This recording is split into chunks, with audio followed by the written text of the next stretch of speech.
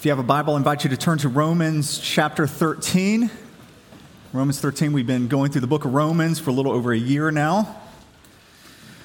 A few months ago, as we were entering into Romans chapter 9, a man who was visiting, he came up to me after the service. He was a first-time visitor, and so we were chatting. He says, it's actually really strange for me to come and visit a church. I said, why is that? He goes, typically I've always had to work on a Sunday. I was like, well, what did you do? He goes, I used to be a pastor until last week. I was like, I sense there is a story there. What happened? He goes, I was preaching through Romans. He goes, and we hit Romans 9, and things just really got heated. There was a lot of controversy, and then by the time we got to Romans 13 and stuff, I finally realized, I can no longer serve as pastor here. It had gotten so bad. It's like, great talk, and what do you say? So as we've been going through Romans, we've been digging into some pretty heavy stuff. We've looked at sin, predestination, God's relationship with Israel. We have dug in. And through all of that, I really have felt the Spirit of God moving in our midst. I have seen such fruit. He has united us together. I think we haven't just survived over these last few months. We've thrived as a church. But now I enter into what I see is my greatest challenge as a preacher as we hit chapter 13. Because I get to talk to you about submitting to your government authorities and paying your taxes. Can I get an amen? Laughter's not the same as an amen, people. I saw what you were doing. All right, can I get an amen? Man, we're going to work on that. I'm just glad I didn't have to preach on this during an election season or as you're filing your taxes. So we're going to begin in chapter 13, verse 1. I've got some 12 is there in your worship guide just for some context. Beginning in verse 1. Let every person be subject to the governing authorities, for there is no authority except from God. And those that exist have been instituted by God. Therefore, whoever resists the authorities resists what God has appointed. And those who resist will incur judgment. For rulers are not a terror to good conduct, but to bad. Would you have no fear of the one who is in authority? Then do what is good, and you will receive his approval. For he is God's servant for your good. But if you do wrong, be afraid, for he does not bear the sword in vain. For he is the servant of God, an avenger who carries out God's wrath on the wrongdoer. Therefore, one must be in subjection, not only to avoid God's wrath, but also for the sake of conscience. For because of this, you also pay taxes, for the authorities are ministers of God, attending to this very thing. Pay to all what is owed to them, taxes to whom taxes are owed, revenue to whom revenue is owed, respect to whom respect is owed, honor to whom honor is owed. This is the word of the Lord. Pray with me. Our Father, would you be so kind to us that you would send your Spirit to gently open up our hearts and our minds so that we can hear from you, so that our minds might understand the words in front of us, that our hearts might be able to receive it, so that we could look more like you, Jesus. I pray that my words would fall to the ground and blow away and not be remembered anymore. But Lord, may your words remain and may they change us. Pray this in the strong name of Jesus. Amen. So let me ask you this. How did things go this past Thanksgiving dinner? When your family and your extended family are all gathered together, how did it go when politics was brought up? When one family member said, I'm so glad Trump's no longer in office, while the other family member puts on their MAGA hat. When you brought up politics or somebody brought up politics, was it a very unifying, loving experience with your family? All right, so why the heck does Paul bring up politics here? I mean, why does he do this? Well, it's because we're family. We're supposed to love one another. And he has just talked to us about being family and loving one another. And in particular, he talked about how we are to overcome evil with good. And Paul, he is telling us here that the way we overcome evil with good is by submitting to our government authorities, because the government authorities were the evil that so many of them were trying to overcome. Christians were being severely persecuted at this time. And so this naturally leads out of chapter 12, in which you're supposed to love your enemies. You're supposed to overcome evil with good. And they're like, well, what about the government? And he's like, this is how we love the government. We submit to them. We honor them. We obey them, even though they don't deserve it. This is how we overcome evil with good. And if possible, try to live at peace with everyone. Now, if you know your history, you know that these verses have been misunderstood at times, or even greatly abused at times. They were used to tell slaves that they needed to just respect and obey the government. Hitler even used these verses to strong-arm any citizen who questioned his authority. He just said, I'm here by God's authority. I'm God's servant. Here's the problem when we come to this text. This is as one of the commentators, he put it this way. This passage does not tell us what we ought to do when a government departs from the role God had given it. It doesn't specifically explain what to do when our government is committing a moral wrong. Neither are we told what to do in the midst of a revolution.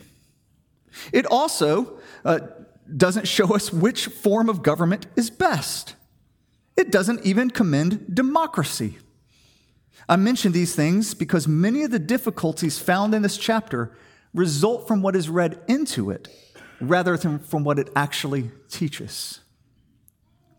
So, with that in mind, I'd like for us to just take a step back, have a 20,000-foot view here, and let's just start with the big picture about this text. And then I'm going to work from there. This is what I believe Paul's main point in all of this is. Because we as Christians believe Jesus is the true Lord of this world, we don't need to pick up any unnecessary quarrels with the lesser lords. Even though governments are not perfect, and even at times they can be evil, we are to submit to them while trusting that Jesus is still the one ultimately on the throne and everything is happening under his watch. So I think that's Paul's 20,000-foot view of how we are to submit to the governing authorities. Okay, so now let's dig into the verses. Verse 1. Let every person be subject to the governing authorities. Now, this idea of subjecting ourselves or submitting to authorities is not a new concept in Scripture. You find those words many places. Paul tells children, for instance, to honor and to obey, to submit to their parents as to the Lord. In Colossians 3, servants are told to obey, to submit to their earthly masters as to the Lord.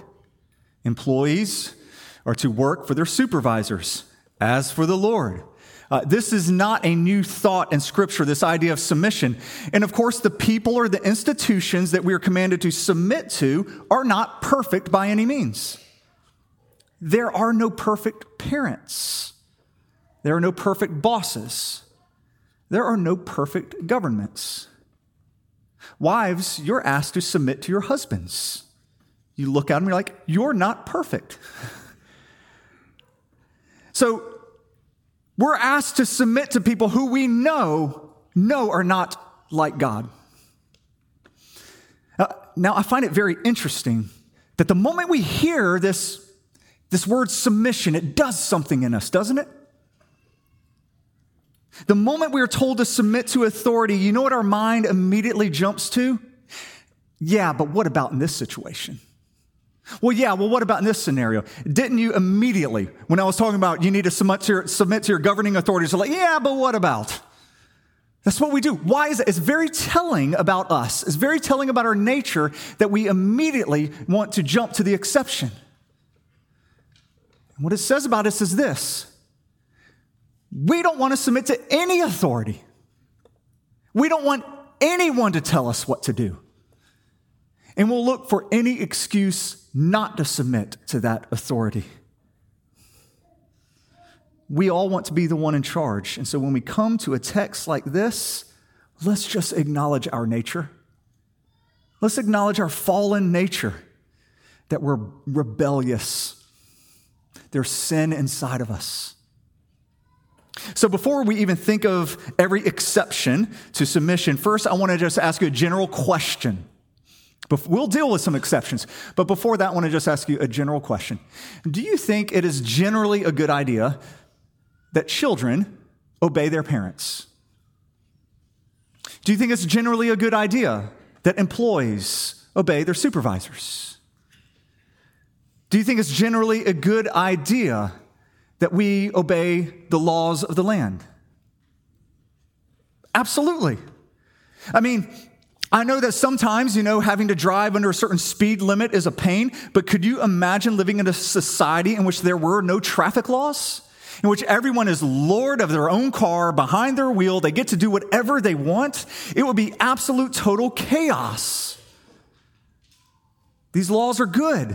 These governing authorities are good. God gave us government because he is not a God of chaos. Government is God's gift. I want everybody to say that out loud. Government is God's gift. Hurt, didn't it, a little? Now you might be thinking, okay, Joel, I hear you. You even forced me to say that.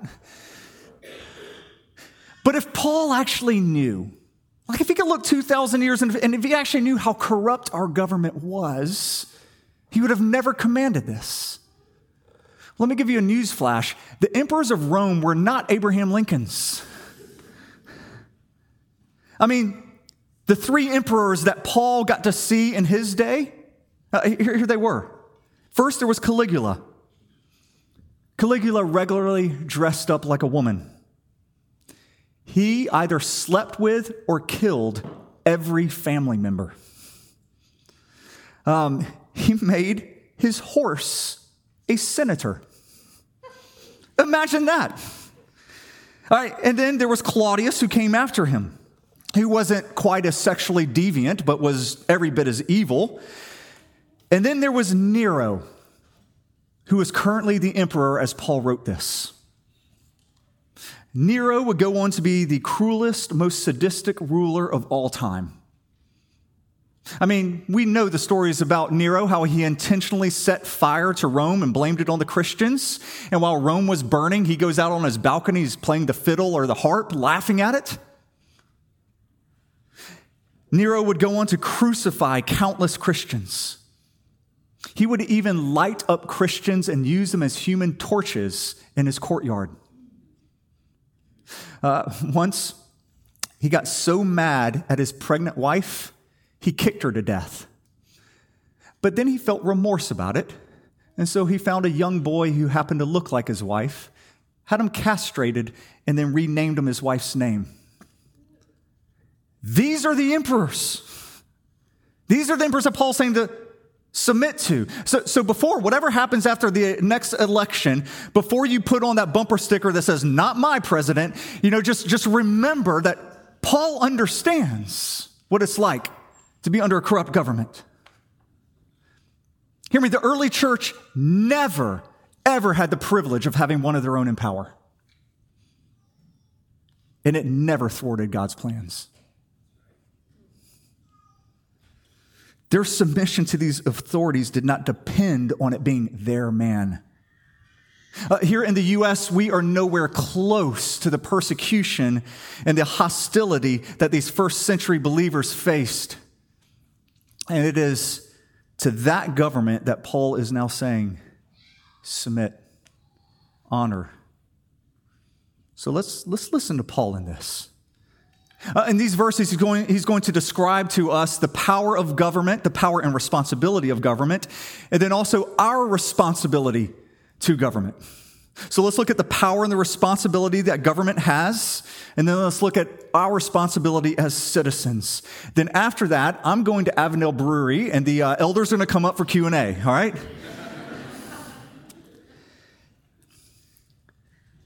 Paul tells us three things about the power and the responsibility of government. First thing he tells us is no political leader is actually God. No political leader is actually God. In verse 1, he tells us that their authority comes from God, but they are not God. Why do you think Paul would feel compelled to tell us that? To say something like that? It's almost like he thinks people would be tempted to worship political leaders as God or their Savior. Or that people would serve their political parties with such devotion, you could only describe it as religious devotion. Thank goodness we've progressed. Thankfully, 2,000 years has completely washed that away from us. The emperor in that day said he was divine and demanded worship. But Paul says he's not God. Our leaders are not God. They're not our saviors, nor are their political parties. This is such an obvious point, people. It's one I wish I did not have to make. But when there is such blind devotion given to certain political leaders or to certain political movements, sometimes you just have to, from the pulpit, say that's idolatry. That's political tribalism that has no place in the church. The last 2 years haven't been a fun time to be in leadership during the pandemic. The pandemic's had tons of challenges. Anybody who's been in leadership, it's just been a very hard place to be. Pastoral leadership has been really hard. The last Barna study that just came out said that 40% of pastors have seriously considered quitting over the last 2 years.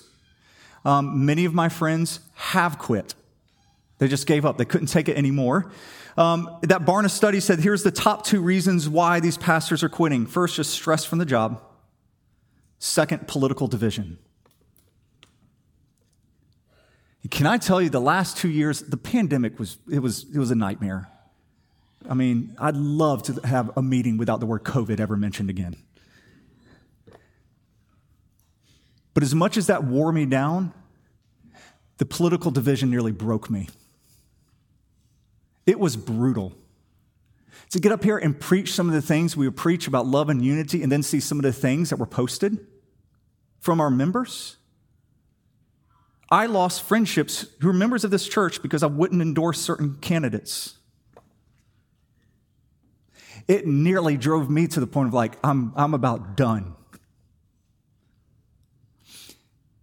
Jesus had 12 men gathered together.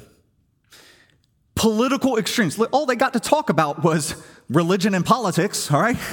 He gathered the 12 men together, and one of them was Simon the Zealot. He was the most extreme political party. They believed they should kill those who worked for Rome. Then he had Matthew the tax collector who worked for Rome. And he's like, and y'all are my disciples. And if you love one another, if you love me and you love one another, the whole world's going to know what I'm doing here. What do you think the world saw when they saw us? Was it a testament to Jesus? Let's move on. Second thing that Paul teaches us about the power and the responsibility of government is this. The government authorities work for him. They work for him and are supposed to work for him Because God is the one who put them in that position of authority. So they're not God, but God's the one who gave them that position of authority. So our leaders, both good leaders and bad leaders, would not be in the position they're in unless God had ordained it. Trump would not have been in power unless God had ordained it. Biden would not be in power unless God had ordained it.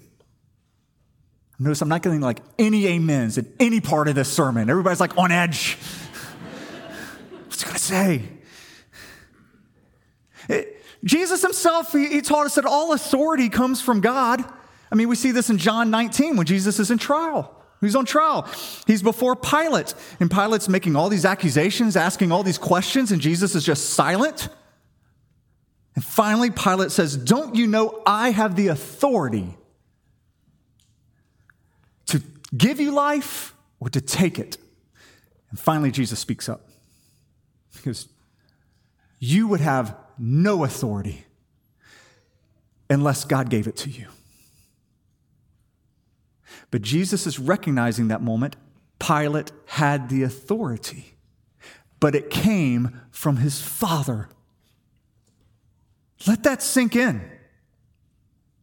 The person who would go on to execute Jesus got that authority from his Father. But Jesus can rest in that because he knows that God's plan will never be thwarted, even if it means going to the cross. We all know as Christians the battle's been won. We know where history is headed. It is headed where every knee will bow and every tongue will confess Jesus' lordship. And he is going to come and rule in this world, a redeemed world, forever. That's where it's headed. And no political leader, good or bad, can ever thwart that plan. There's a confidence in that. All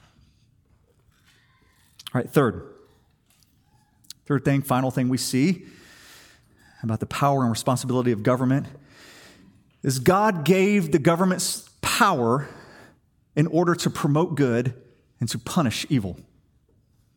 Look at verses 3 and 4. For rulers are not a terror to good conduct, but to bad.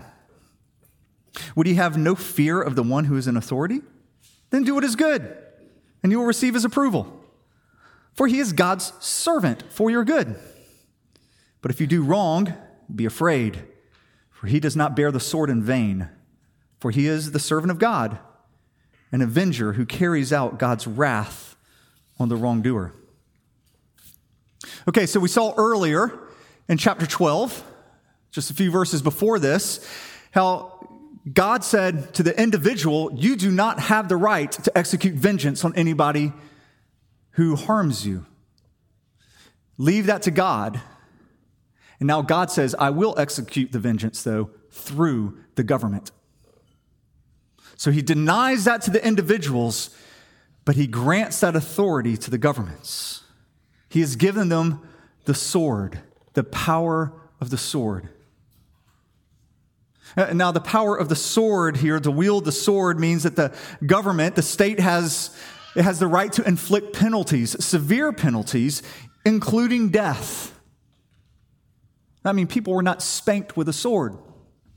This is a harsh penalties, death. The state has the power for capital punishment. The state has the power to go to war.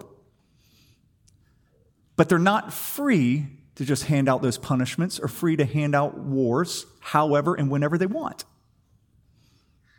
Not at all. Paul calls the government authorities who use the sword his servant. Did you notice that? I mean, verse 4, God calls the government authorities his servant. In verse 6, he calls them a minister of God. And if I can't take offense to that, you can't take offense to that.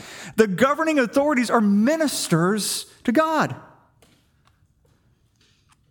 To be a servant or to be a minister to God means that the civil magistrate has the responsibility to operate under God's moral code. A servant is not free to do whatever they wish.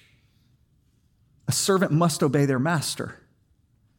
So rulers are called to support what God says is right, and they are called to punish what God says is evil. So finally we get to the question y'all have been waiting for. So what do we do when that doesn't happen? What are we supposed to do as Christians when our governing authorities don't act like servants of God?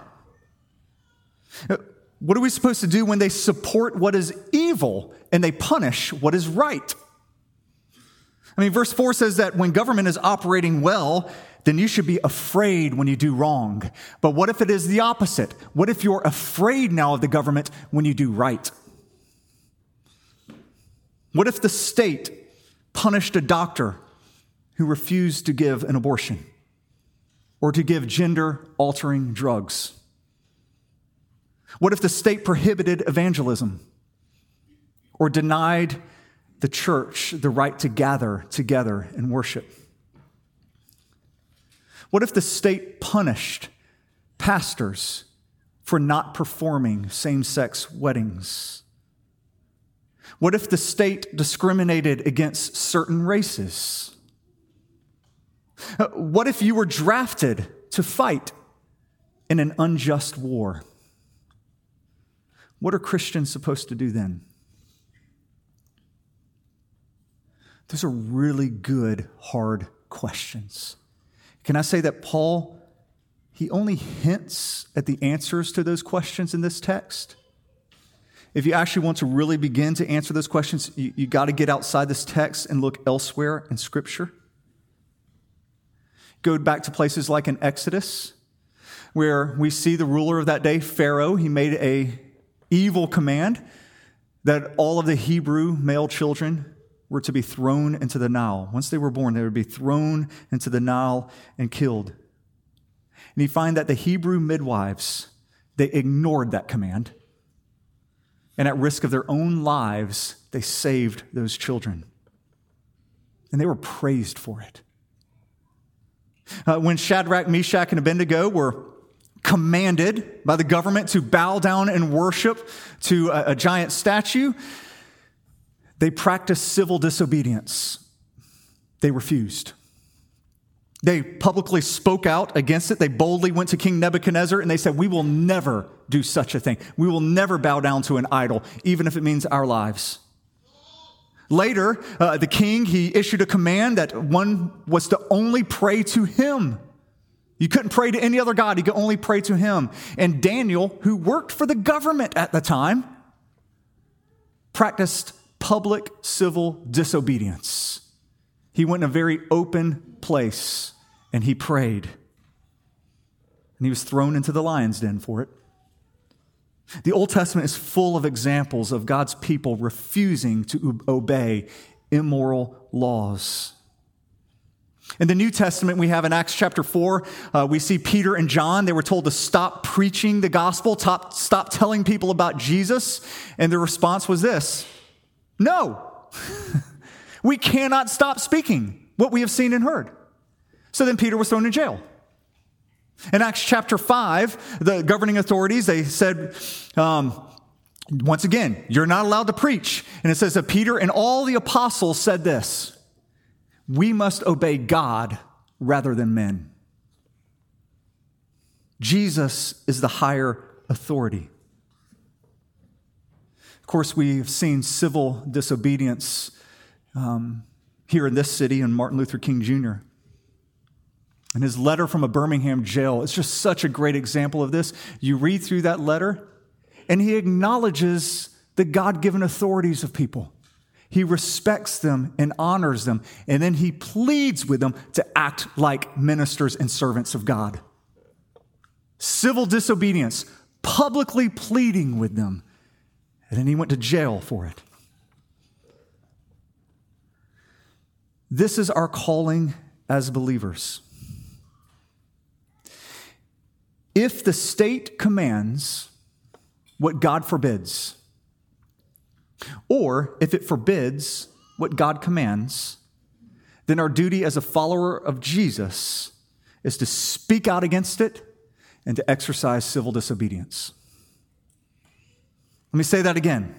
If the state commands what God forbids, or if it forbids what God commands, then our duty as a follower of Jesus is to speak out against it and to practice civil disobedience.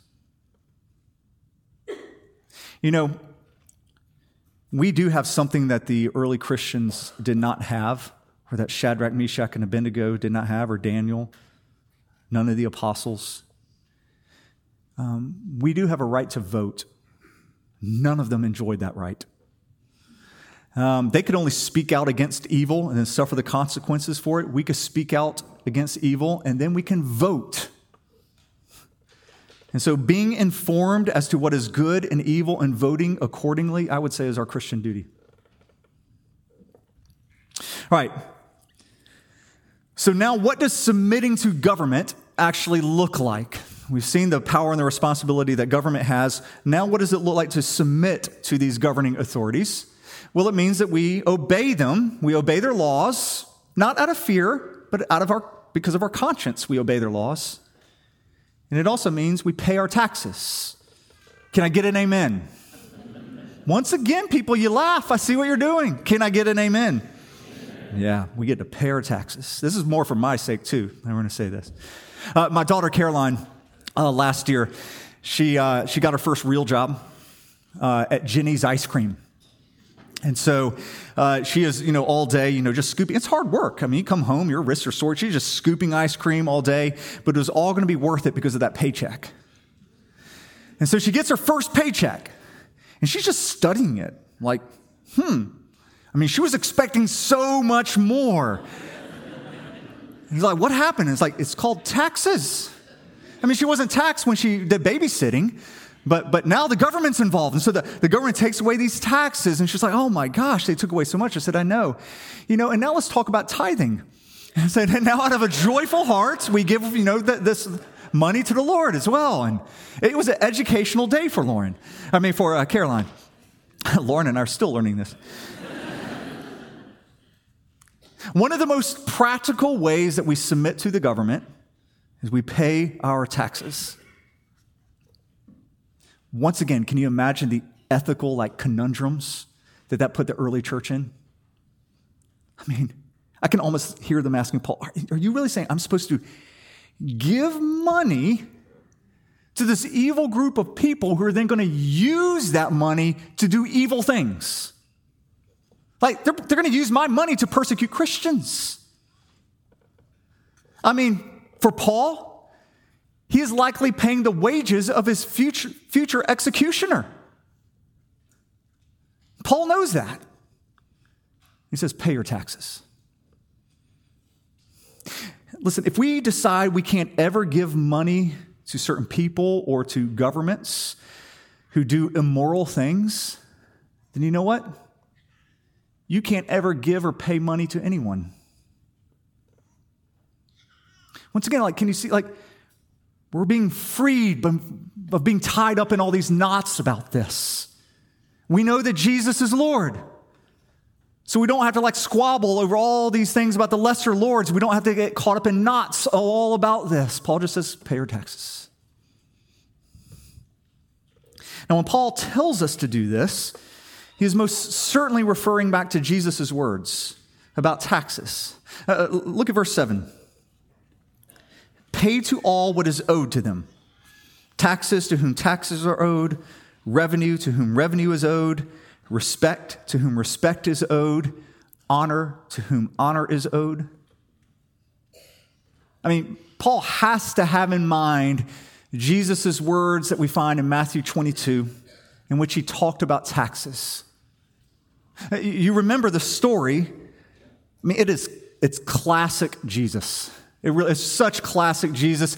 Jesus has, these two different political parties, the Pharisees and the Herodians, uniting together against him. I mean, you find this all the time. Jesus unites his enemies. I mean, the Herodians and the Pharisees hated one another, but can't we all agree we hate that guy? And so the Herodians and the Pharisees unite together against Jesus. And so they come up to Jesus with this trick question. It's a trap. Jesus, are we supposed to pay taxes to Caesar? So the trap is laid there. The reason it's a trap is because there's seemingly no good answer at all. If Jesus says no, well, then the Herodians have him arrested because he's trying to lead now a revolt against Rome. He's not submitting to Caesar as the king over the land. But if he says yes, well, then all the Jews begin to riot because they hated the Romans. So in typical Jesus fashion, he gets asked this question. He's like, Any of y'all have a coin on you? And people are like, yeah, I got one right here. So just hold it up. And I hold it up and he goes, whose image is on that? Well, it's Caesar's. He goes, well, then render to Caesar the things that are Caesar's. Render to God the things that are God's. The things that are God. And in one sentence, that's all it took. The trap laid, but in just one sentence, Jesus set up the validity of human government while also setting up its limits. Everyone there was using, Roman coins, which all had Caesar's image on it. And that coin was used to buy clothes, to buy food, to buy property, to pay for transportation, roads. Therefore, all those things belong to Caesar. So they should pay him. But what did Jesus mean when he said, and render to God the things that are God's? His implication is this. Okay, you pay Caesar this because it has his image on it. Who in front of me has the image of God? Every human in front of him. We are created in his image. And what he is saying in that moment is like, that's fine, you pay to Caesar that little thing, but you owe your entire lives to God. He is the higher authority. Even Caesar owes his very life to God. Render to God the things that are God's. So let me ask you, have you rendered your life to God? Have you offered him, since you were created in his image, you bear his likeness, have you offered to him your very life? Have you surrendered your life to him? Have you submitted to his kingship? If you're scared to do so, let me just tell you this. Submitting to the lordship of Jesus is not like submitting to any of those lesser governing authorities. It is such a sweet submission because Jesus does not wield power like all those lesser lords. Jesus came, he said, the Son of Man didn't come to be served, but to serve. He uses his power to serve. He's gentle, he's kind, he seems to be irresistibly drawn to the weak and to the powerless. You go in John 13, which, the night before Jesus was betrayed, and it says that in that moment he knew that all things, all power was his. You read it says that he had all authority. And do you know what Jesus did in that moment when all authority was given to him? It says he took a towel and he washed his disciples' feet. And then he went to the cross so that they might be his. He went to pay a debt that we can never pay. That's the lordship of Jesus who we submit our lives to. The one who says, come to me all who are weary and heavy laden, and I will give you rest. Wouldn't you love that rest? Listen, the early church, once again, never had the privilege of having their man in power. But you will never see them as you go through Acts, wringing their hands in anxiety, or living a life of despair because, oh gosh, old Nero's at it again. Oh my gosh, what are we going to do? You don't ever find that. No, instead they gathered together, they would pray, God's power would come, they would be filled with joy and with a peace that the world cannot explain. Because they knew who was really in control. And they knew that God's plans would never be thwarted.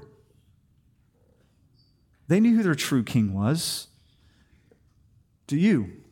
And wouldn't you love to have such rock-solid confidence? Jesus is saying that is yours today. You can have such peace. You can have such joy if you will just render to God the things that are God's. If you would give him your life. Pray with me. Lord Jesus,